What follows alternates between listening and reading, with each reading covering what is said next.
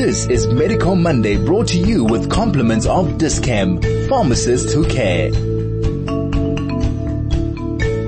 Good morning and welcome to Dis-Chem Medical Monday, your weekly show where we learn so much about medicine and how it applies to our community and just people, you and me on the street.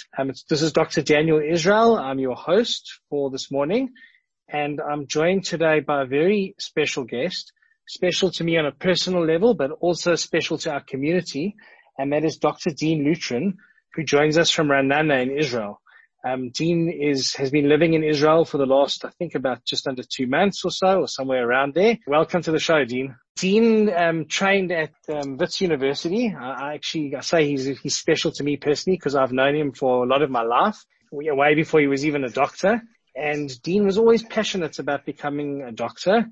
I even once asked him if he, and I will join this again later in the show, but if he had a choice one day of living the Jewish ideal of living in Israel or becoming a specialist, a doctor, what he would do. And he said that medicine was his calling, and particularly surgery. And now, thankfully, he's been able to do both. So it's great to have him on the show. Dean was one of the surgeons in charge of the colorectal unit at Donald Gordon Medical Center, which is known to all of us. He trained initially at Wits University. He did his surgical registrarship through the Wits circuit, and then went on to become a fellow and become a specialist in colorectal surgery, where he has really, for many of us in the community, know him both by name or personally, and he has literally been involved in the management of so many people in terms of gut health and wellness and screening and cancer treatment and other pathology treatments, and has really made a difference to so many lives. So it's wonderful to have you on the show, Dean, and welcome from Ra'anana. Thank you for that wonderful introduction, Dan. Yes, we're still finding our feet here, and I really appreciate the invite, and thanks for the kind words. And I know what a great job you've done through Corona in Joburg, keeping everyone's heads straight and balanced. So well done to you for that.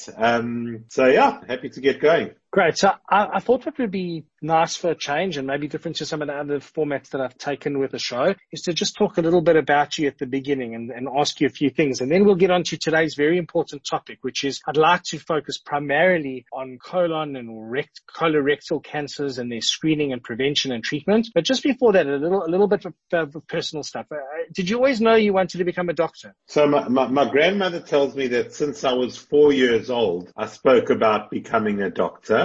So I always wanted to become a doctor, and then went to medical school and wanted to become a surgeon, and actually started doing surgery with the idea of doing pediatric surgery. That was something I always thought I wanted to do. And the second time I rotated, you do rotations, you go from discipline to discipline. You spend time in pediatrics and trauma and breast surgery and oncology and everything. And the second time I rotated through pediatric surgery was when my first daughter was born. And having this healthy baby at home and looking after these very sick children in hospital and doing all these big operations of them, I realized I didn't have it in me, emotionally and just it was gut-wrenching. And I actually, when I rotated through adult gastroenterology, I loved it. I really enjoyed it. I worked with very nice people. The head of the unit at the time and still is Professor Damon Bezos, who was a wonderful guy to work with and work for and taught me a lot. And I enjoyed the discipline. And actually, from a cancer point of view, I, for want of a better word, enjoyed looking after colorectal cancer because I found the surgery enjoyable. But more important than that, the outcomes were good. In other words, if you become a doctor to help people, it's nice to be able to treat a disease that is treatable. And, many diseases, we don't really make a huge difference to the patients. But for this gut stuff, we did make a difference and do make a difference. So for me, it felt very personally rewarding. Which I remember you telling me years ago, and I reminisce back to a time when I actually worked under you as an intern in Prof. Bezos's unit. And I remember Dean telling me about the big difference that they were making in people's lives. And so I just so interesting to think of how I look at someone like Dr. Lutrin and I see how Dean, you were a madrich through one of the youth movements in Johannesburg, in South Africa. That's how you were interested in pediatrics. I know that unfortunately you lost your mom to cancer when you were in your teenage years. And then how you have developed this passion for medicine. And it's so interesting to see how these life experiences have created someone who can't put aside his absolute dedication to medicine, but because that's what's really caused it, but really how this mixing of experiences has made him what he has been for us today. So we're going to take a quick break, and straight after the break, we're going to be coming back to discussing our topic of colorectal surgery. This is Medical Monday, brought to you with compliments of Discam, pharmacists who care. Welcome back to Discam Medical Monday. I'm talking to Dr. Dean Lutrin, who joins us all the way live from Ranana, and we're a surgical gastroenterologist who has recently moved to Israel, been involved at the Donald Gordon Medical Center here for many years as a specialist, and is now starting his career or carrying on his career again in Israel, in Ranana. And today we're focusing on colon cancer or colorectal cancer. Now, as a general practitioner, often asked the question by patients as to someone who's well and who doesn't have anything about colorectal cancer, should this be something they're worried about? So to go into this topic, I think what we should start off by doing is just asking Dean, what is colorectal cancer? How common is it? And, should this be something that's looked at if you're not someone who has a specific history with it, or is this only for special patients, so to speak? Colorectal cancer is a common cancer worldwide, and in the Western world is probably one of the top 5, maybe top 3 causes of cancer-related death amongst men and women in the Western world. We don't really know what causes colorectal cancer. There's a very small group of patients that have got hereditary causes. In other words, they've inherited genes from their parents, or they had some sort of genetic mutation as a baby, in utero, that puts them at risk. But most people, actually, we don't know why they get it. Now, the colon cells are constantly dividing. Just like the skin on your body, you have old cells that are dying and falling off, and the colon is constantly being rejuvenated. New cells are growing. And this is, perhaps billions of cells undergoing replenishment every day or every few days. And every now and then, a photocopying error happens in a gene. And sometimes due to bad luck, that error happens in a cell such that the cell starts growing over exuberantly. Now, it doesn't go from a normal lining to a full-blown cancer. It's a process. So you have a normal lining that acquires one minor change, that it grows a bit like I suppose you get a mole on your face that looks a bit bad. It's not cancer, but it looks a bit nasty. And then that mole, or that, what we call it a polyp in the colon, that polyp undergoes further changes, and eventually it becomes a full-blown cancer and becomes more and more aggressive. Now, there's a lot of stuff around genes, and especially, Ashkenazi Jews, and we think probably Ashkenazi Jews are at higher risk, but there's a lot of stuff about diet and exercise and other risk factors about colorectal cancer. And the truth is, we do have this saying, you are what you eat. And we certainly do think that a bad diet may have an impact to colorectal cancer. Now, what do we mean by bad diet? So interestingly, the actual scientific evidence around diets and colorectal cancer is not as robust as we would like it to be. But we certainly believe that, fruits and vegetables and fiber and that sort of stuff may reduce the risk of colorectal cancer, and smoked meats specifically, like dried meats and maybe alcohol, are risk factors. But there isn't this clear correlation between risk factors and colorectal cancer in the same way that there is between, sun exposure and skin cancer, or cigarette exposure and lung cancer. So a lot of people who get colorectal cancer actually haven't done anything wrong. They haven't made bad lifestyle choices. It's more of a matter of bad luck or what we don't yet understand. But it's not like you say, look, I live healthy, I eat well, I do everything well, therefore I'm not at risk. It's not like that with colorectal cancer. The risk factors I find very interesting, and compared to other, as you rightly say, as compared to other cancers, we certainly know that with skin cancer, various cancers, your lifestyle makes a big difference. We know smoking, for example, is one of the biggest risk factors for a lot of cancers. The risk factors that you've spoken about, let's just say certain foods, and I think particularly smoking and alcohol, are they in someone who has a history of colon cancer in their family, which I would then assume puts them at more risk of colorectal cancer? Do these lifestyle factors make a big difference at that point? So if you know that you've got a line of it in your family, is there a point in trying to change these lifestyle issues vis-a-vis colorectal cancer? Obviously, the answer to that is yes. But from the way we feel, but from a purely scientific point of view, the evidence that we have thus far isn't as strong as we would like it to be. And in my own practice and in my own experience, I have seen so many people with colorectal cancer who really live clean lives. They eat well, they exercise, they do all the right things. But one of the important things which I always tell my, and it's just why these things happen is it's just terrible and a little bit beyond it. But what I say to the patients is the fact that you've lived so well and cleanly and healthily is that now that you have a cancer, your prognosis is much better than someone who hasn't. So yes, all those things are relevant, but why I'm stressing this point is that firstly, if someone gets colorectal cancer, it doesn't necessarily mean they haven't been, leading a wholesome lifestyle because, many people are.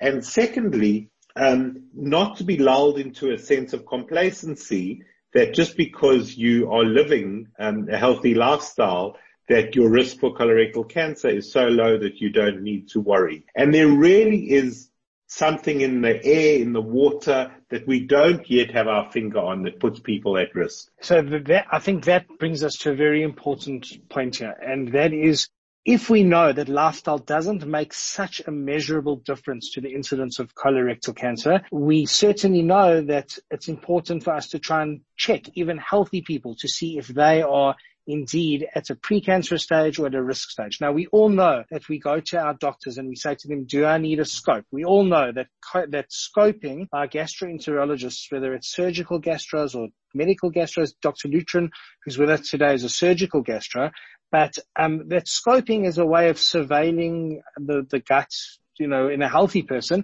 and perhaps detecting a precancerous disease. So I think just before we take a break, Dean, if you could just tell us what the guidelines are about who should be scoped just by definition. And then after the break, we can talk about whether it's worth it, what are the exceptions, how do we know, etc. So I won't talk about how we do the screening now, exactly what tools we use.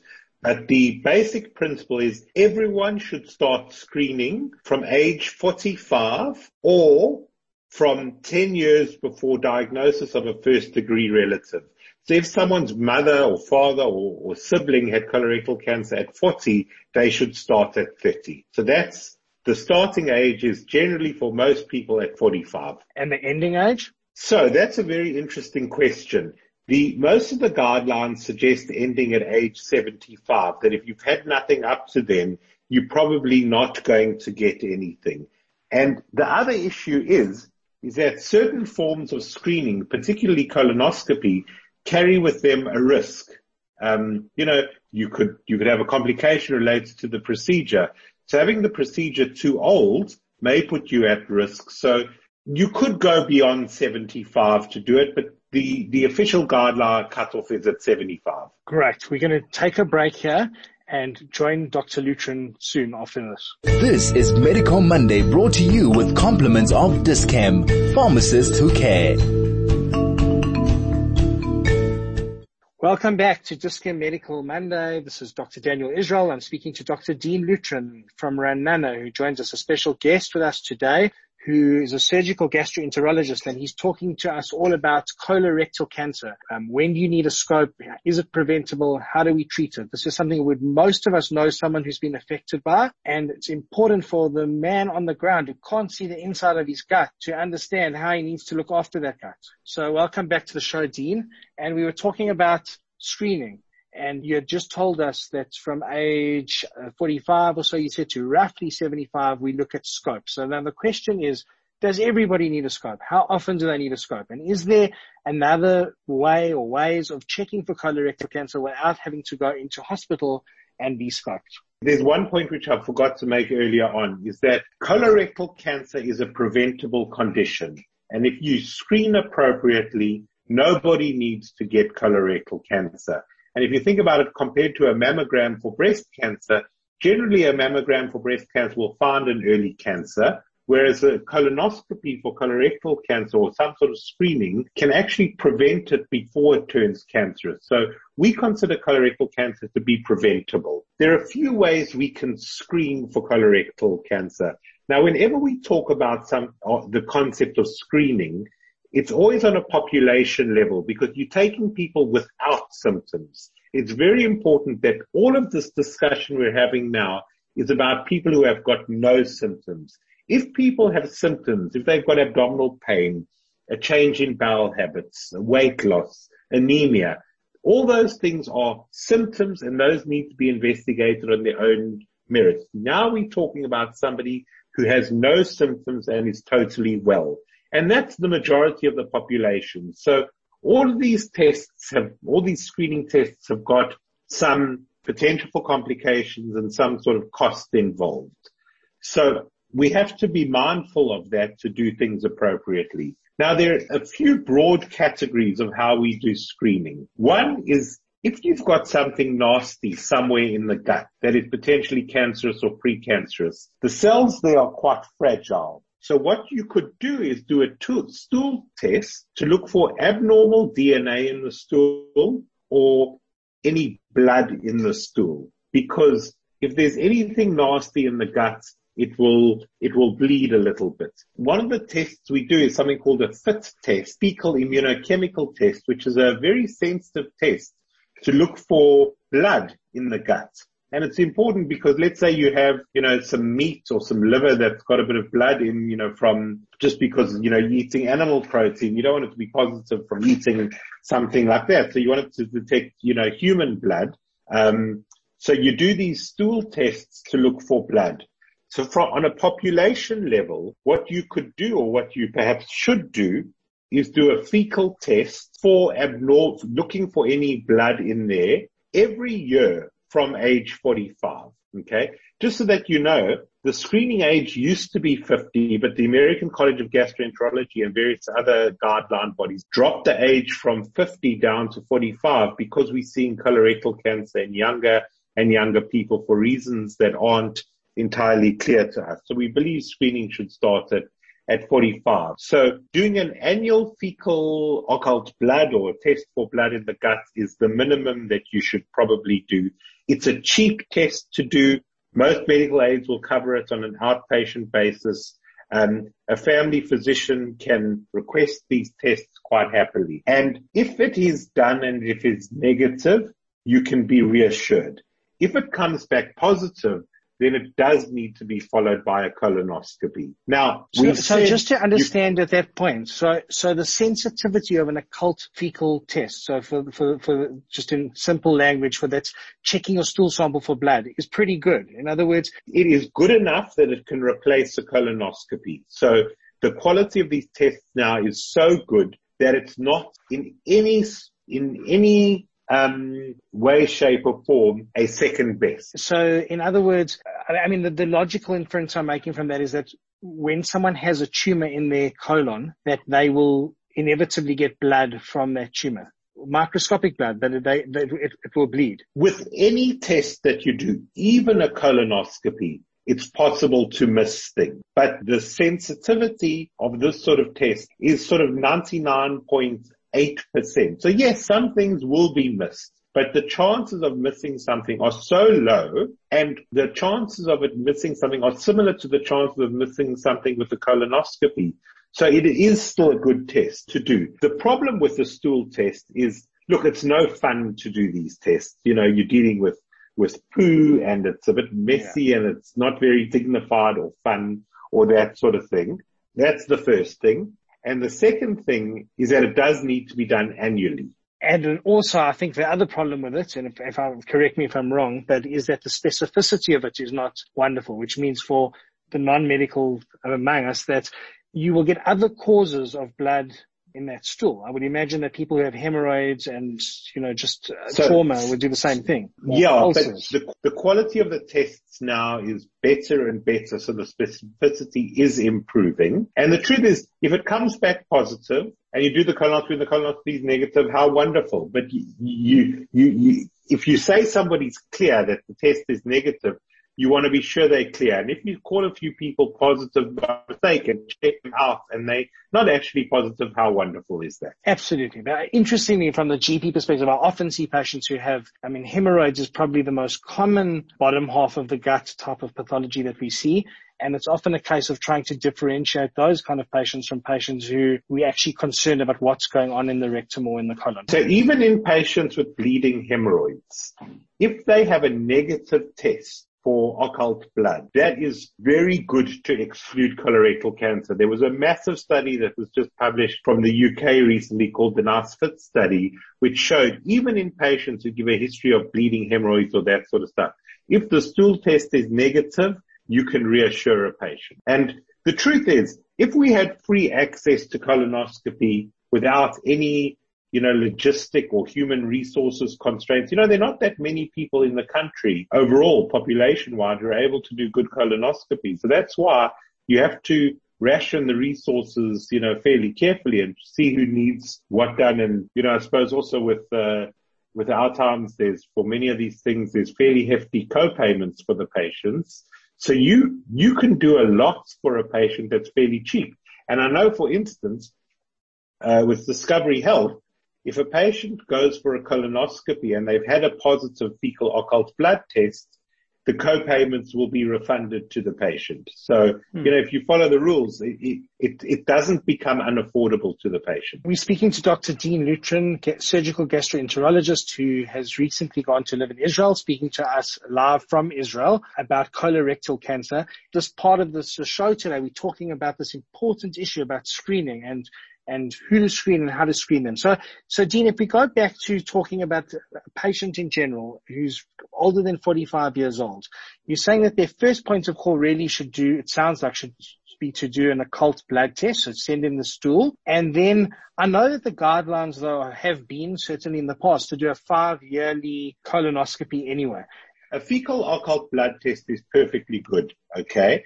But the gold standard still remains a colonoscopy, okay? I think, and the guidelines for colonoscopy are that a person who has average risk, who has a colonoscopy, they should start at age 45.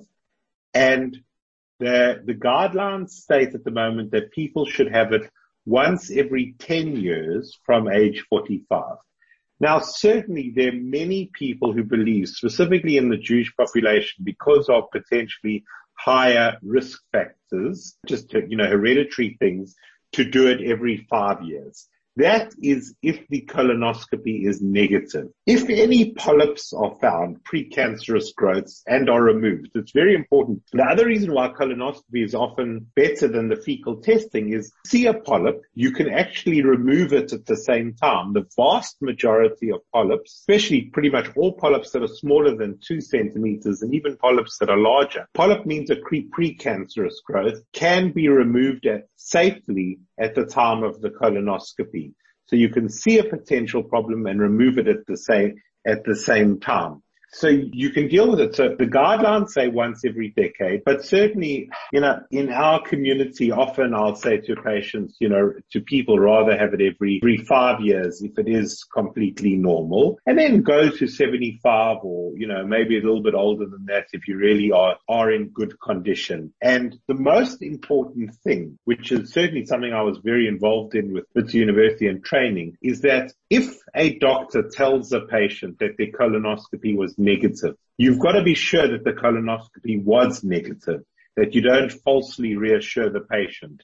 And there is the possibility that you miss a small polyp or even a small cancer because, people have to drink that bowel prep to clean out all the stool from the bowel. And sometimes there could be a small little pocket of stool left somewhere in the bowel covering a little cancer, and you could miss it. So the most important thing about colonoscopy is to actually do good colonoscopy so that when you tell a patient they're negative, that they are negative and that's a true situation. Or if you say to the patient, look, the quality of the bowel preparation, the stuff you took to drink didn't really clean you out well. I think waiting another 5 years is maybe a bit too long because there could have been something small that I missed. Let's rather do it in 3 years' time or something like that. But generally, if a person's bowel is very clean, the official guidelines say once a decade.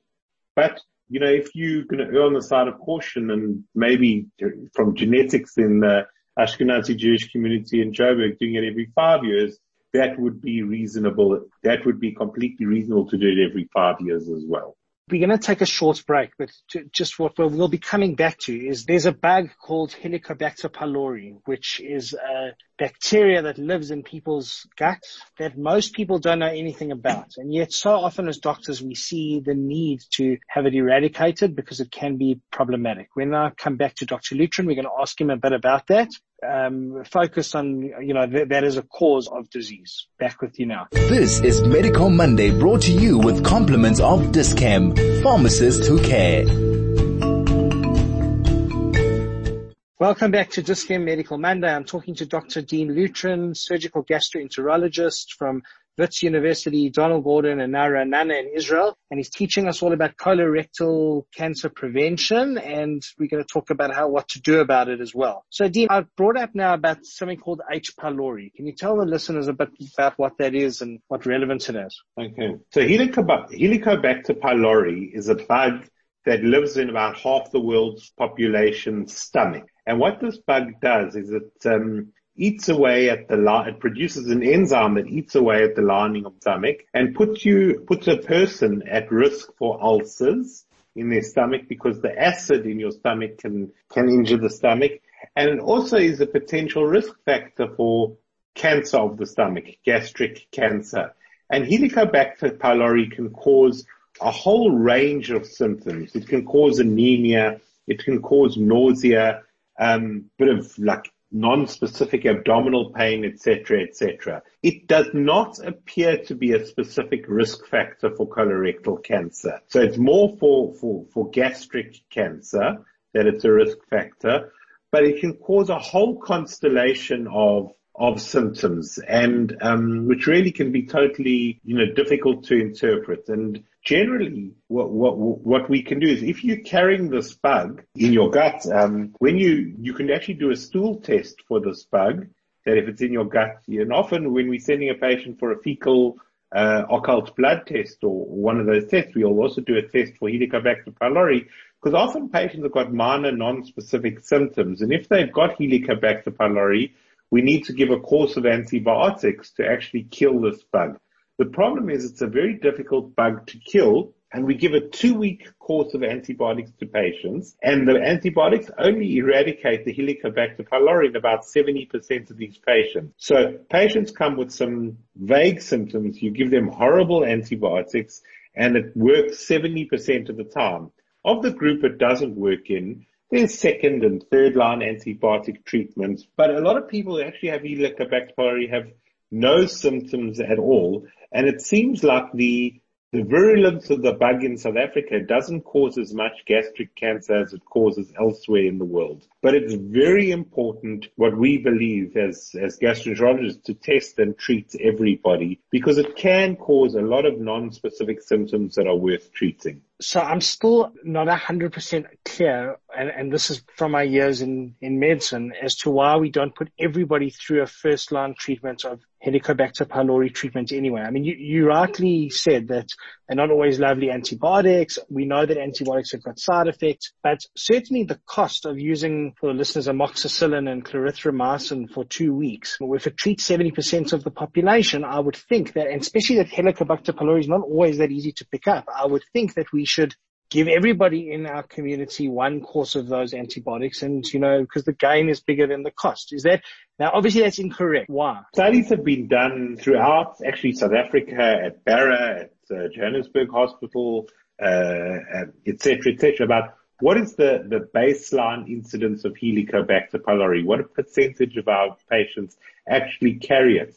And it is a significant minority. I can't tell you the exact percentage in the Jewish community, but it's probably amongst the patients I've been involved in no more than 10 or 20%. So to give nasty antibiotics to 8 out of 10 people, I can't give you specific numbers, but that would be a thumb suck. It's really overkill and can cause problems. So to treat Helicobacter pylori in our community, where the background incidence is fairly low, is probably overkill. And the test is not too difficult to do. And once again, you can do the tests either with stool testing or with a scope. My feeling is that if a patient's coming for a scope or something or other, especially of a colonoscopy, to tack on a gastroscopy at the same time, and then you can take a biopsy for the Helicobacter pylori, seems to make a lot of sense if they're coming to a scope room anyway. I think that's a very big take-home point, and also the fact that you've got to make sure that the advantages are worth it, so to speak. And it doesn't seem like in that percentage it is. Before we take a little break, can we just touch on, and I might cut you in the middle of this because I know it's you could give an hour lecture on this, but you spent a lot of your time in Joburg treating patients with colorectal cancer, just to revisit that topic. Is this a treatable cancer? So say someone's missed the boat and they go for a scope and they found they have that cancer. What's in it for them then? So the overall survival of colorectal cancer of all patients is around 50% at 5 years, which is a fantastic statistic. If we compare it, for instance, to pancreatic cancer, which is 1 or 2% at 5 years, it's a great statistic. Of patients with early disease, our cure rates are well over 90%. Of patients with advanced disease, even disease that spread to other organs like the liver or the lungs, we can cure a significant number of these patients. And the advances in the oncology treatments and what we're able to offer our patients at the moment are mind-boggling. And for many patients, even patients with advanced colorectal cancer, we may not be able to press erase, but we can press pause for a very, very long time. I always tell my patients is that I want you to be optimistic that you're going to be okay. This is not a death sentence. Obviously, for some people, it's a very big deal, and patients still do succumb to it. But overall, it's something that really is, for a patient, something that is treatable, and there is real cause for hope if somebody has colorectal cancer. Great. We're going to come back to that point just after the last break with Dr. Lutrin. This is Medical Monday, brought to you with compliments of Dis-Chem, pharmacists who care.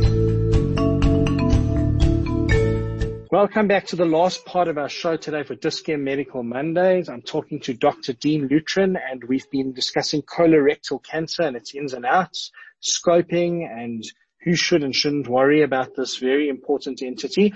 And Dean was talking to us now a little bit about someone who has actually been diagnosed with colorectal cancer. What does it mean for them? And he spoke a lot about the success rates in treating them. How do you treat them? Do you know what's done, and what are the messages for the public to know? So I think the first thing is that, assuming it's not an emergency, that this isn't bleeding or causing an obstruction, there's time. And sometimes we've actually spent up to 2 months getting a patient ready for an operation of some sort. If a person has a bad heart or bad lungs or bad kidneys, all those things we've got time to sort those out. But generally, we want to stage the patient. So if a colorectal cancer is diagnosed on a scope, and biopsies confirm it's a cancer, we want to do some staging. So you want to know how big the actual tumor is itself and if it's spread elsewhere. And often we'll do a CAT scan to look at that, I think as a minimum. And often if it's in the rectal area, to do an MRI.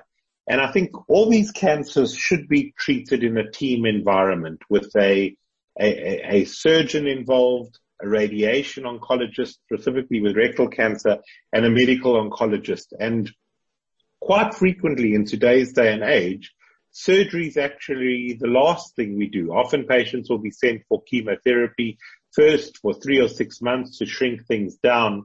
So often it's a decision about what's the best sequencing of treatments for this patient. And there's this whole thrust in oncology to try and give chemo before surgery rather than after surgery. So, I think to have if somebody's diagnosed, to have it discussed at some sort of tumor board where there are a number of different physicians discussing things. And often patients are very anxious. Book me for an operation as soon as possible. And I tell my patients it's more important to make the right decision than a quick decision. And these things don't spread overnight. So the treatment options, look, the surgery is big surgery and an operation is still the mainstay of the treatment. And the operations can be done now today with all sorts of fancy tools, minimally invasive surgery, etc. And patients can have an operation and be up on their feet and driving within, 10 or 14 days after the sort of surgery. So it really is quite magical what surgery is able to offer patients today. The surgery is still the mainstay, but the surgery carries with it real risks. And whenever you're cutting out bits and pieces of intestine and joining it back together, it always carries with the risk of poor healing and then having feces leaking in the abdomen, which can be a life-threatening emergency. And then obviously that can entail sometimes needing to have a colostomy bag where you pass stool into a bag, out through the intestine, that a hole is made in the abdominal wall and you poo into a bag, which is also no fun. But the truth is you can do everything except poo sitting on the toilet. So people can live with it quite normally, but the risks associated with the surgery are not insubstantial. And even in very good hands, the complications happen. And the more prepared the patient is going into the surgery, both psychologically and medically, the better things go for the patient. So we're getting to the end of our show, but I'm hearing some really important messages here today. One of which is that this part of our health is about proactive surveillance, which and just to translate to simple mindset, is really looking forward in your life and trying to, even if you have no symptoms and you're a 50-year-old and you've never had your gut screened, this is the time to speak to your GP. Or I know, for example, you said Discovery Health has got a surveillance program now, a screening program, and really to just at bare minimum do a stool sample and otherwise go and see your GP and at best do a scope every few years. But I'm also hearing about the fact that, for people who are unfortunately in a situation where they do have pathology and they have been picked up with serious disease, this is about not panicking, about getting into the best state that you can be in, and then really taking it on with a positive mindset and good surgical skills as a team. Dean, I could actually talk to you the whole day about lots of other medical things. We chose this topic today, but we really could do this more regularly. But I know we're almost out of time here, but just in the last moments, any final messages from you for our community in terms of how to, keep this in perspective? So I think firstly is that really everyone should do some sort of screening, however they choose to do it, whether it's a fecal blood test or a colonoscopy. And the other thing is I've really traveled around the world and seen the best and brightest people with colorectal cancer care. And the care that we have in Joburg is equal to anything else anywhere in the world. And we have really good people doing good medicine and practicing world-leading stuff. And the other thing is specifically for colorectal cancer, it's a common disease and the rules of how you treat it are very clear. It's not a thumbsucker. It's not difficult. This is a common disease. And the benefit of that is the patients can be the beneficiaries of good research that's been done, good scientific basis. And if you follow the rules, really the majority of the patients have great outcomes. Amazing. Thanks so much for your time, Dean. Thanks for being with us today. It's so great to chat to you. It's Dr. Dean Lutrin, a specialist from Donald Gordon, who many of us know personally, but also have heard of at least professionally, who now lives in Israel, and he's embarking on the next step of his really illustrious career as a colorectal surgeon and soon to be practicing actively in Israel, just having met Aliyah. Dean, thanks so much for your time today. Thank you very much, Daniel. Thank you for having me and for hosting me on the show.